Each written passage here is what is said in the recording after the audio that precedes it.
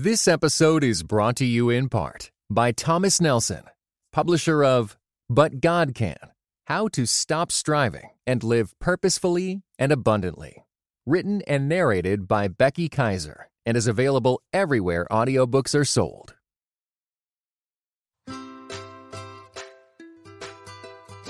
Hey friends, welcome to the Grace Enough podcast. I am your host, Amber Cullum. Each episode, I sit down with a guest to discuss their life journey and how the grace of God has impacted them along the way. After listening to today's episode, I hope you are encouraged that God can use you right now in the midst of your day-to-day life. Yes, it requires daily surrender and trust, but we must remember His grace is enough.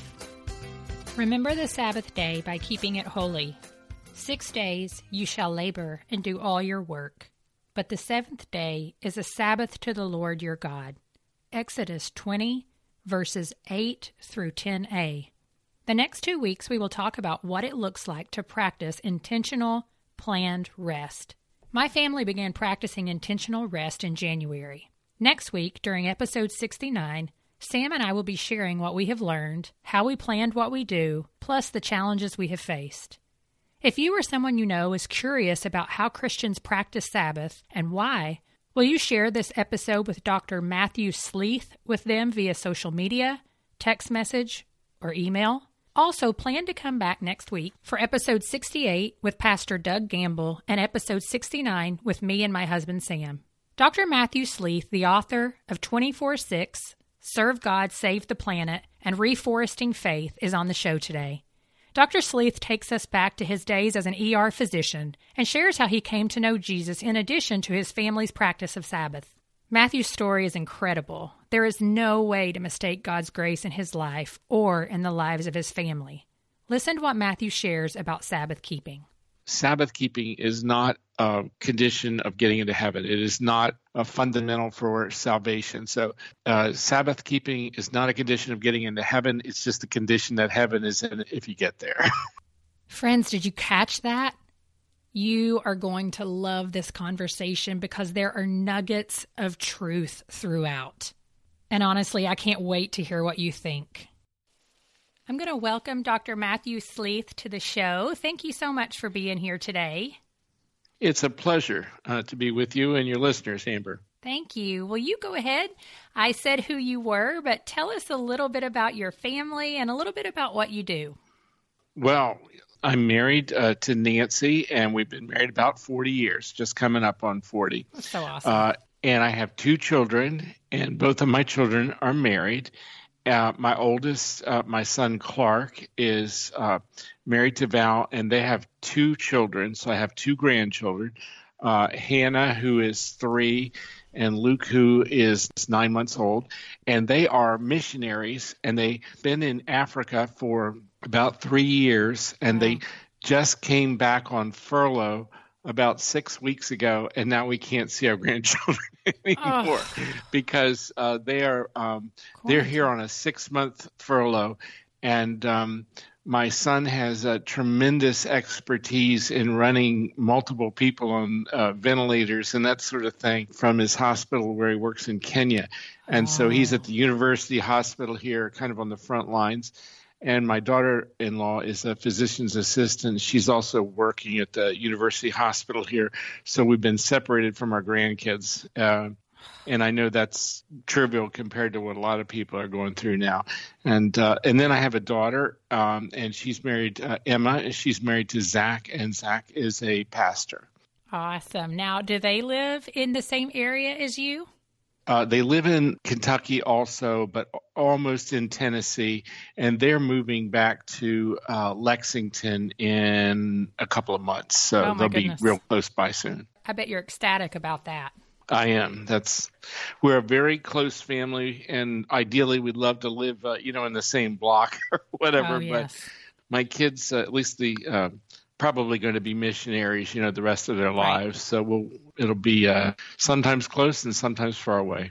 That's right. Well, and I can't help but ask, with your son and daughter-in-law who are working, are their kids going to childcare every day? How is that working?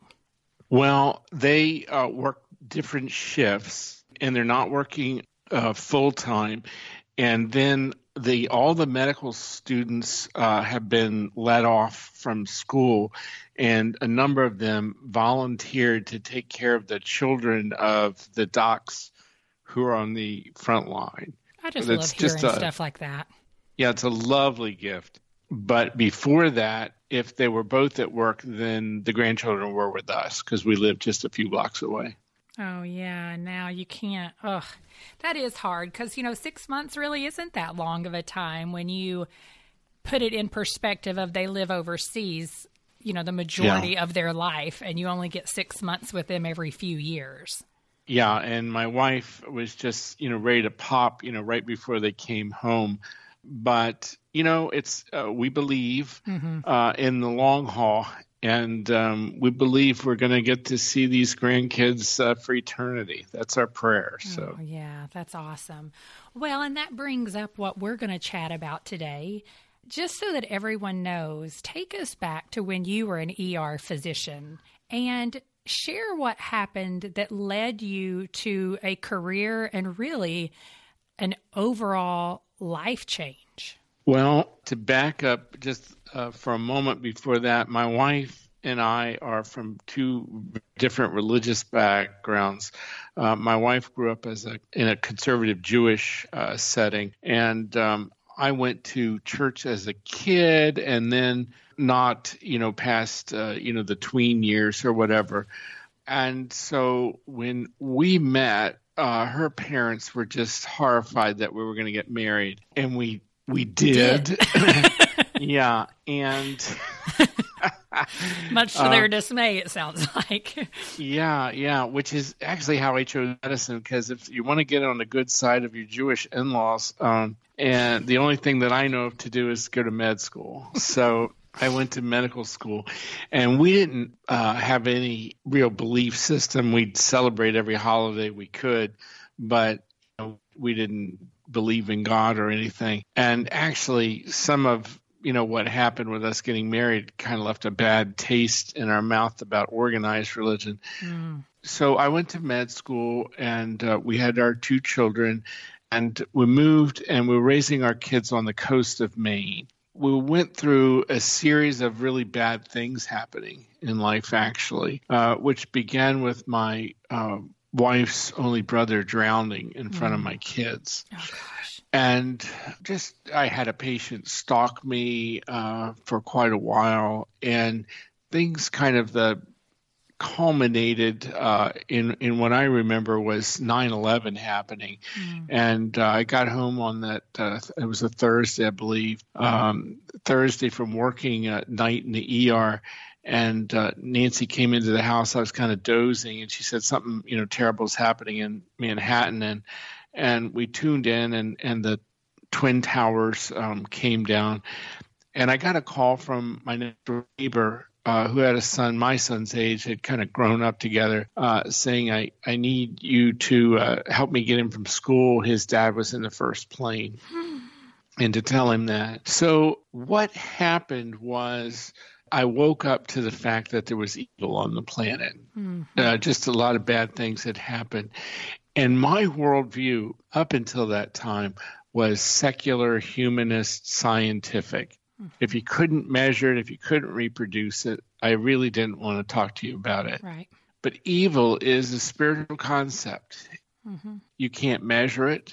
Goodness knows you don't want to try to reproduce it. But if anybody's seen evil, they know what it is. You can't explain it away. That's right. And so I thought, well, if there's this evil force loose on the world, what's the other side? Where does something good come from?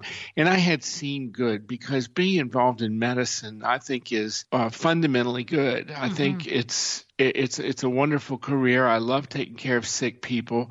And I worked in the emergency department my entire career in medicine. And sometimes I'd kind of step back, and we could be having a trauma code or something on somebody that we didn't even know who it was. A Jane or a John Doe.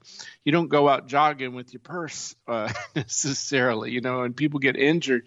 They come into the emergency department. You don't know who they are necessarily. And I'd look and there'd just be, a dozen people throwing everything they had at trying to help. And I said, this is good. Mm-hmm. Something here is fundamentally good. So I went looking for, where's the source of that good? And I read through a number of the world's sacred texts. I read the Ramayana, the Bhagavad Gita, the Quran. And my kind of quest, if you will, culminated by picking up a Bible one day. I never read it. We didn't own one. And I actually took the Bible I picked up. It was in a waiting room. I didn't realize that the Gideons set these things as traps. And I picked it up and, I said, I've never read this thing and I'm going to read it. And, the Bible is a collection of books. Most of them are thousands of pages long. Where do you start? Yeah.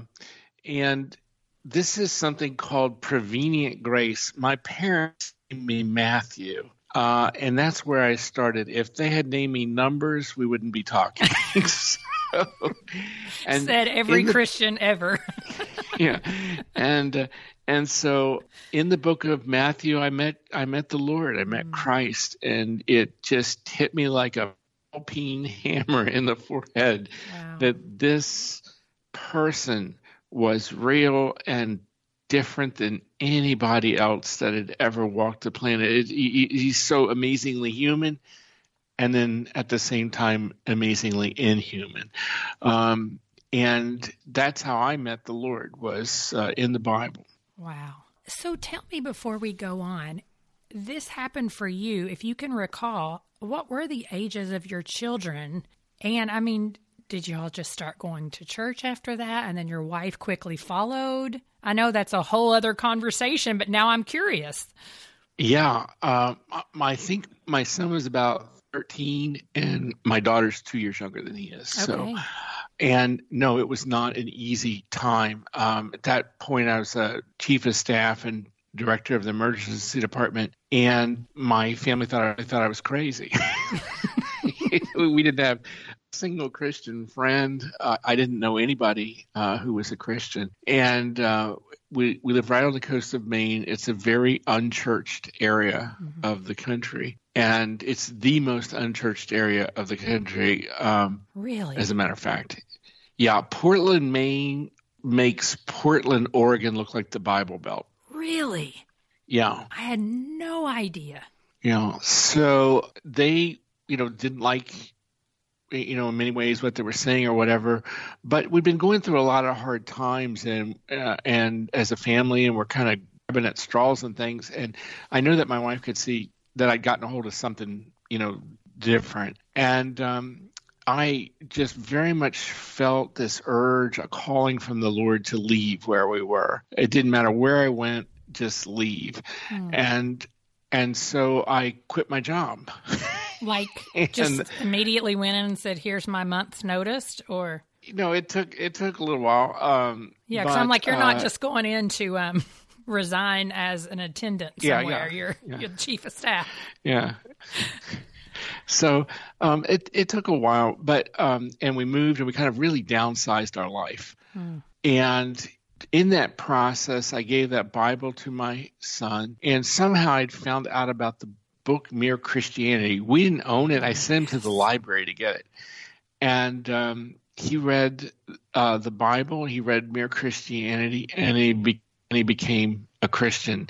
Very shortly after that, he had a vision of himself walking with a medical bag, with my medical bag, and children around him that were African children. Matthew, and it's this is really incredible.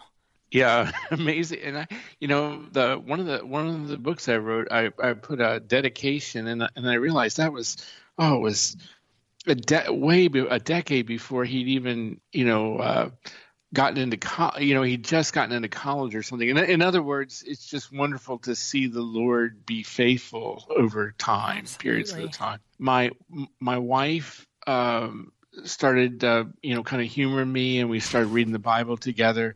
then she had an experience where she was walking down a mountain, and she said she felt the Lord next to her, and she has never doubted for a moment since then.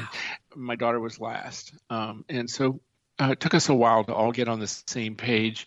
And one of the things that helped with that was Sabbath, actually. Mm-hmm. Sabbath was familiar territory for my wife. And so to say, we're gonna have a day that's set aside, that's maybe going to be a little different than everybody else, that was not different for her. That was a concept that she could, as a Jew, could. They own that real estate first. So. That's right. Well, and so you leave Chief of Staff, you completely downsize, but at this time, I'm all getting off track because I'm kind of like, how did you get them to get on board to actually do that? Because I'm thinking of teenage kids being just really upset with Dad. Yeah, it would be... I used to get these questions constantly. Well, how did you get your kids to go along with this? And I used to jokingly answer, well, we're evangelical Christians. We just beat them if they give us any trouble now. But they weren't. Neither was your wife. But I think that's part of the reason that the Lord was telling me to leave, to get to an unfamiliar place so that we would lean on the Lord as a family, and we would lean in that direction. If our lives are set and we've got all the knobs tuned where we want, it's kind of hard for the Lord to break into that. Mm-hmm. It's probably more in the times of chaos that when we lean on the Lord, that we find out that He's there. Yeah.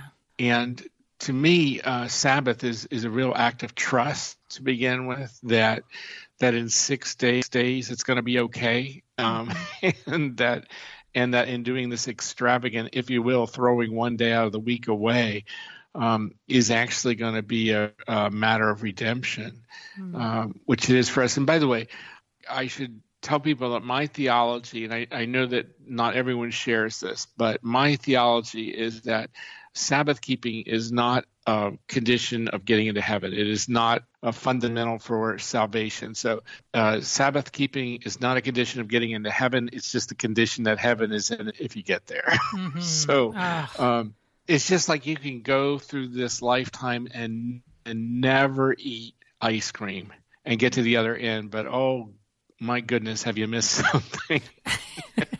If my husband now were on this call, he would be like, yes, that's so true. The love of ice cream. Well, what did you discover when you were reading God's Word about Sabbath? I mean, I feel like as Christians, we know some of the, remember the Sabbath and keep it holy, but what was it about what you read that made you think, I need to put this into my life? Well, it's interesting that in the Old Testament, it's just such a fundamental. Mm-hmm. It's the first law that God makes that He applies to Himself, mm-hmm.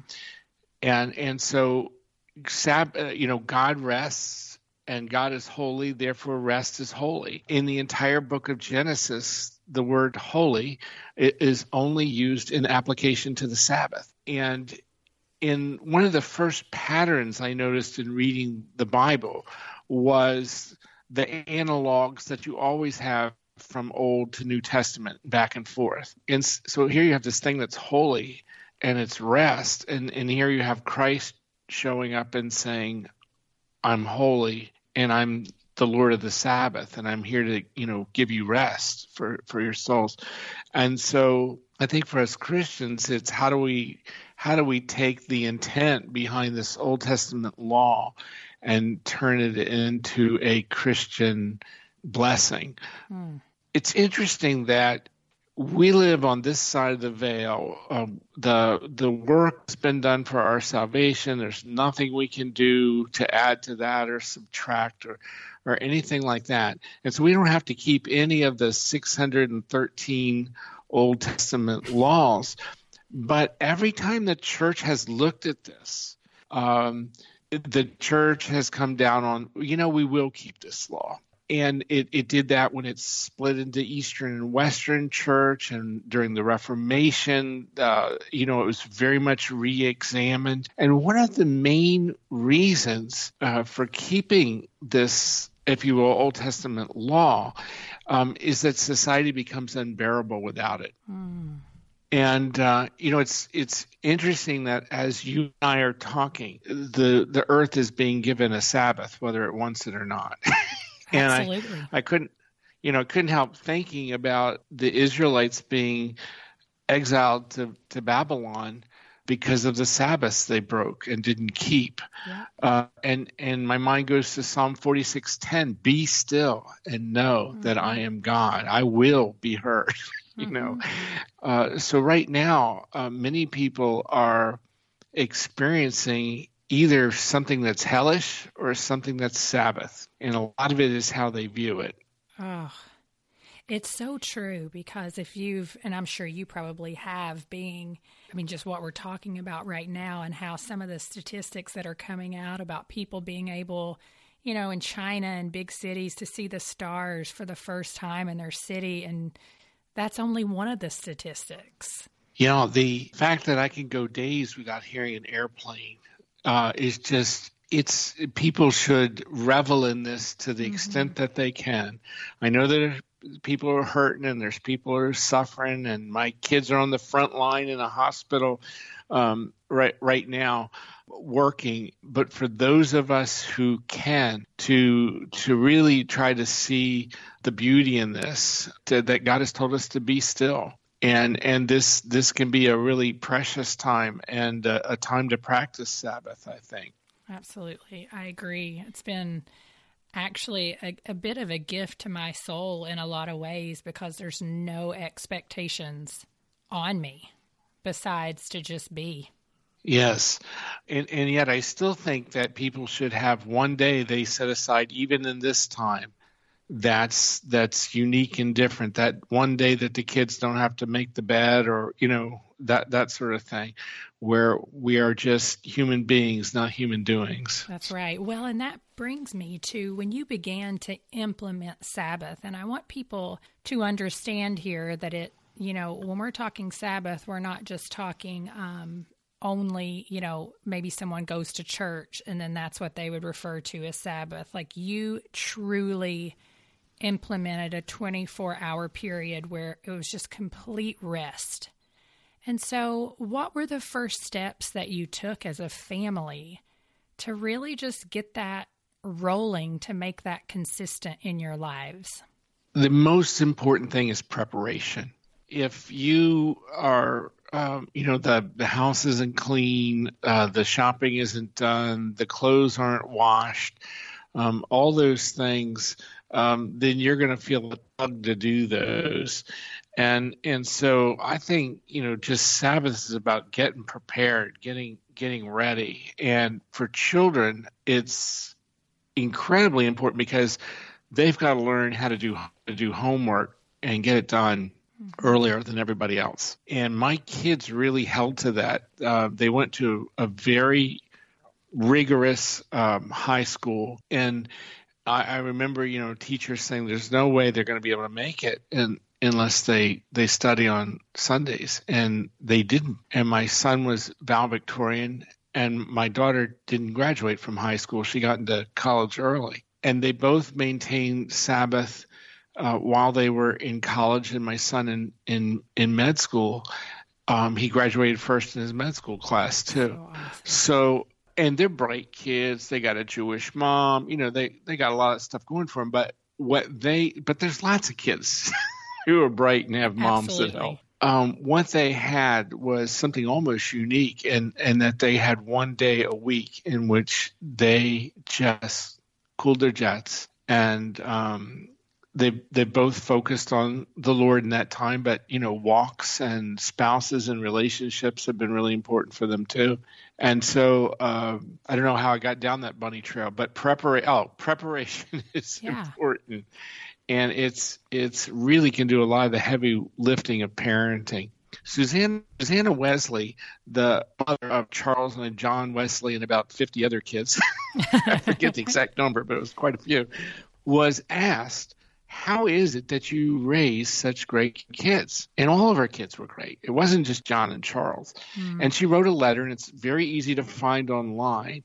But the very first principle she taught them before they could, quote, walk or well go, in other words, they were still crawling, was the Sabbath.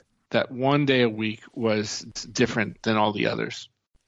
We started implementing Sabbath at our house in January, and the first big shift we saw was we kick off our Sabbath with a Shabbat meal on Friday night, and the kids just really look forward to that time. It really does give them something to look forward to at the end of the week, and then, we Sabbath from that point. We have not made it all the way to 24 hours yet, but we go through noon on Saturday, and I'm just asking to see, kind of how it looked in your family early on, because for us, it has taken some time to just look at the kids and keep trying to help them understand, like, when do you feel like you're really resting, and helping them identify what rest truly is.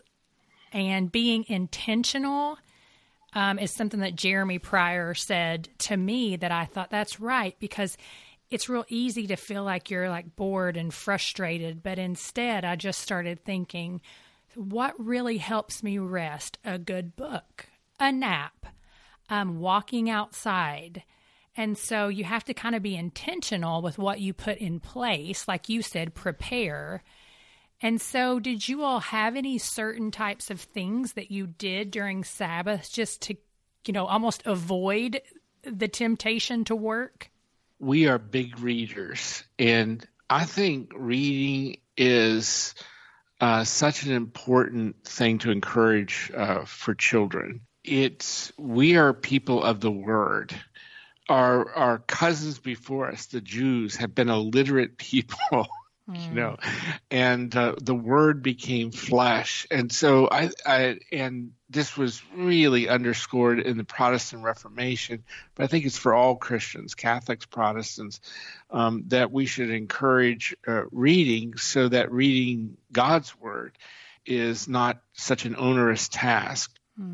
And so we probably would do more to indulge our children's reading than anything else. Yeah. Making sure that they have books that are good, when we were the choosing. And it's really nice to have books that you read as a family. Yes. Those kind of books that are uplifting and wholesome for everyone. The Narnia series comes to mind, but the book Freckles, The Girl of the Limberlost, At the Back of the North Wind by George D. MacDonald. There's modern, books like that, The Secret Keepers and the Benedict Society, and, books that are uplifting that everybody in the family can have. And so until kids are, all reading on their own, I think it's really nice to have a book that's read aloud on that day that everybody wants to get to. And so that's one thing I would do. I think that it's really nice to have routines. And again, moms of kids have really underlined this one for me. There's a food, that they have just on the Sabbath, whether that's blueberry pancakes or cereal with ice cream, and it doesn't matter. Just that's the only day of the week that you have it. Those kinds of things. And, for each family to make up their own routines. One of the most lovely ones I've ever heard was I was preaching somewhere in a church, and people came forward and they said, we were raised with Sabbath, and we're just doing what my grandparents did. And on every Sunday, our whole family takes a ride on horses, has a picnic together after church. That's so cool. And we go horseback riding, things like that. Yeah. I would say, when I talk about Sabbath now, the most common thing that I hear about intentional Sabbath is, I don't have time to get everything done. So, I use the weekends because I work, or there's just a whole host of things. And honestly, that's the train of thought that I had for years. But in your book, 24/6, you write, rest shows us who God is. He has restraint. Restraint is refraining from doing everything that one has the power to do. We must never mistake God's restraint for weakness. The opposite is true. God shows restraint, therefore restraint is holy. What have you found to be true personally as you have committed to this practice of Sabbath? I've found that it has really become a cornerstone of emotional and spiritual wellness for me. I've had a couple of times where I've gotten bumped away from it, or they haven't lasted very long, and immediately I know something's wrong. And it's hard for us to recognize what's missing in life. And even as we were speaking earlier about, the sound of planes are missing, the sounds of, cars and traffic. I live in Lexington, in a fairly large city. And to hear the quiet, when it's permanently missing from your life, when you don't have a Sabbath, you may not be able to articulate it. But I think that society is paying for its lack of Sabbaths now. That it's interesting that the book I'm working on now is about suicide from a biblical perspective. And our ministry did a multi-year study on pastors in North Carolina, about 2,000 pastors. And it's a big study. We're just kind of finishing with the statistics part of it. Bottom line, you keep a Sabbath, you're healthier. Your mental health is better. And we just see a society that's more and more anxious, more and more depressed, more and more overdoses, that sort of thing. And I think we're paying for turning our backs on the Lord. Well, and I think that what I have noticed as I have, as our family has begun implementing Sabbath is, and actually one of our pastors said this at one point, and I didn't quite understand it at the time, but he was saying, when I first started implementing it, it was really hard for me because I felt like I was missing out on some stuff. But now I actually find myself almost feeling sorry for other people because I see the raggedness, I see the exhaustion, I see the lack of rest. And I just think, if you would just take that one day to fully rest, the way that you get recharged really does help you the other 6 days of the week. Yes, and something I found, and it takes a while to really develop a spiritual like the Sabbath. It's not something that you're going to do 2 or 3 times and have it down cold. It's really after a year you're going to begin to really notice the difference. And when you get to a point like I am, 10 or 15 years down the road, it's just integral to your life. But at the end of a Sabbath, if you're doing it right, you're going to have a sadness that comes over you. And that is that you're leaving the Sabbath behind. But the beauty of that is you only got to hang in there for 6 more days. That's right. That's right. And it's back. So that saying, the Sabbath is coming, is very true to those who practice it. As we start to close out the show, I like to ask my guests a couple of questions. And so the first one being, outside of salvation, when is a time in your life where you feel like you really had to cling to the grace of God? Now, I know that's an everyday occurrence, but we have seasons where it really is all we can do to just cling to God's grace. I think the most challenging times or situations for me have been where I have to deal with a Christian who doesn't act like a Christian. And it's given me an insight into the 10 Commandments. We say, thou shalt not take the Lord's name in vain. And we just think about swearing, which the commandment means that, but I think that's only the tip of the iceberg. I think when we claim the name of the Lord as Christian, and then we act the opposite. And I'm guilty of this too, by the way. But when we have to, do business with those folks, that's a trying time. And then I just have to lean into the Lord and say, Lord, how do you deal with any of us bozos? You know? Yeah. You died for this? I mean, you know, so those are the times, when I lean in, somehow God will always send some lovely kind of, I love you kind of wink or whatever. Yes. And if you know what I mean, when God winks. Yeah, well, I mean, and also how quickly we can be reminded that, well, at least me, that don't forget we're all in need of God's grace for different reasons, and some of those are very visible and some of those are invisible, which for me a lot of times can be, the pride of my own heart that everybody else doesn't always see. So I totally understand what you're saying. The last question is, if you could pass on any wisdom to your great-grandchildren, what would you like for them to know?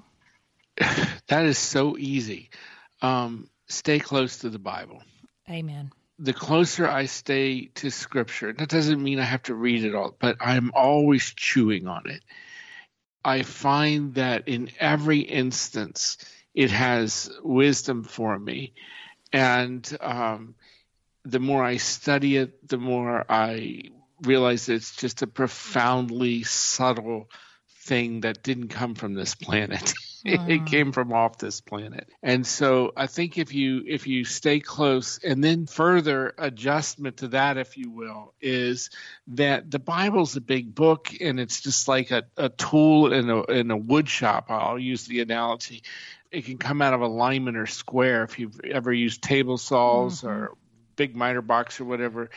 And then you have to loosen all the stops up and put your saw back into alignment. And the chapter for that is 1 Corinthians 13. That if I've lost track, if I think it is all about my sacrifice or, the fact that I'd give my body to be burned or something, the saw's out of alignment. It's about love, and that love comes from God. That's right. Well, thank you so much for spending time with me today. I am really grateful. Thank you so much. It's been a pleasure. Did you enjoy today's episode? Perhaps you have a takeaway or a question? If so, please hop over to Instagram or Facebook and leave a comment at GraceEnoughPodcast_Amber. It is a joy to interact with my listeners, but hard to do unless we connect on social media. I look forward to chatting with you. Thank you for listening to the Grace Enough Podcast. Tune in next time.